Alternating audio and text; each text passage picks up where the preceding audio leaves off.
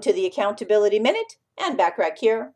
Today we're talking about tip number 3 for how time management principles can benefit you, which is time management principles allow you to be even more successful.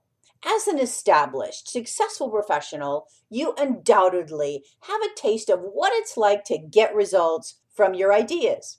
But there is always another level to conquer, at least in my opinion. Using time management principles on a consistent basis in your life will give you an advantage as you navigate your next serious set of goals and objectives. Having a certain amount of time to work with each day means that using your time wisely is of extreme importance.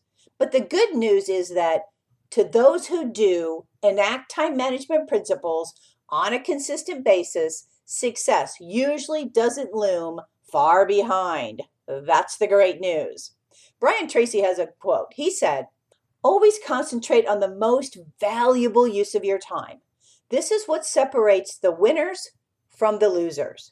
Tune in tomorrow for principle number 4 on how time management can benefit you. In the meantime, consider using my time log exercise for a 2-week period of time to know where you're actually spending your time versus where you think you're spending your time. To download my exercise, go to accountabilitycoach.com/time-log.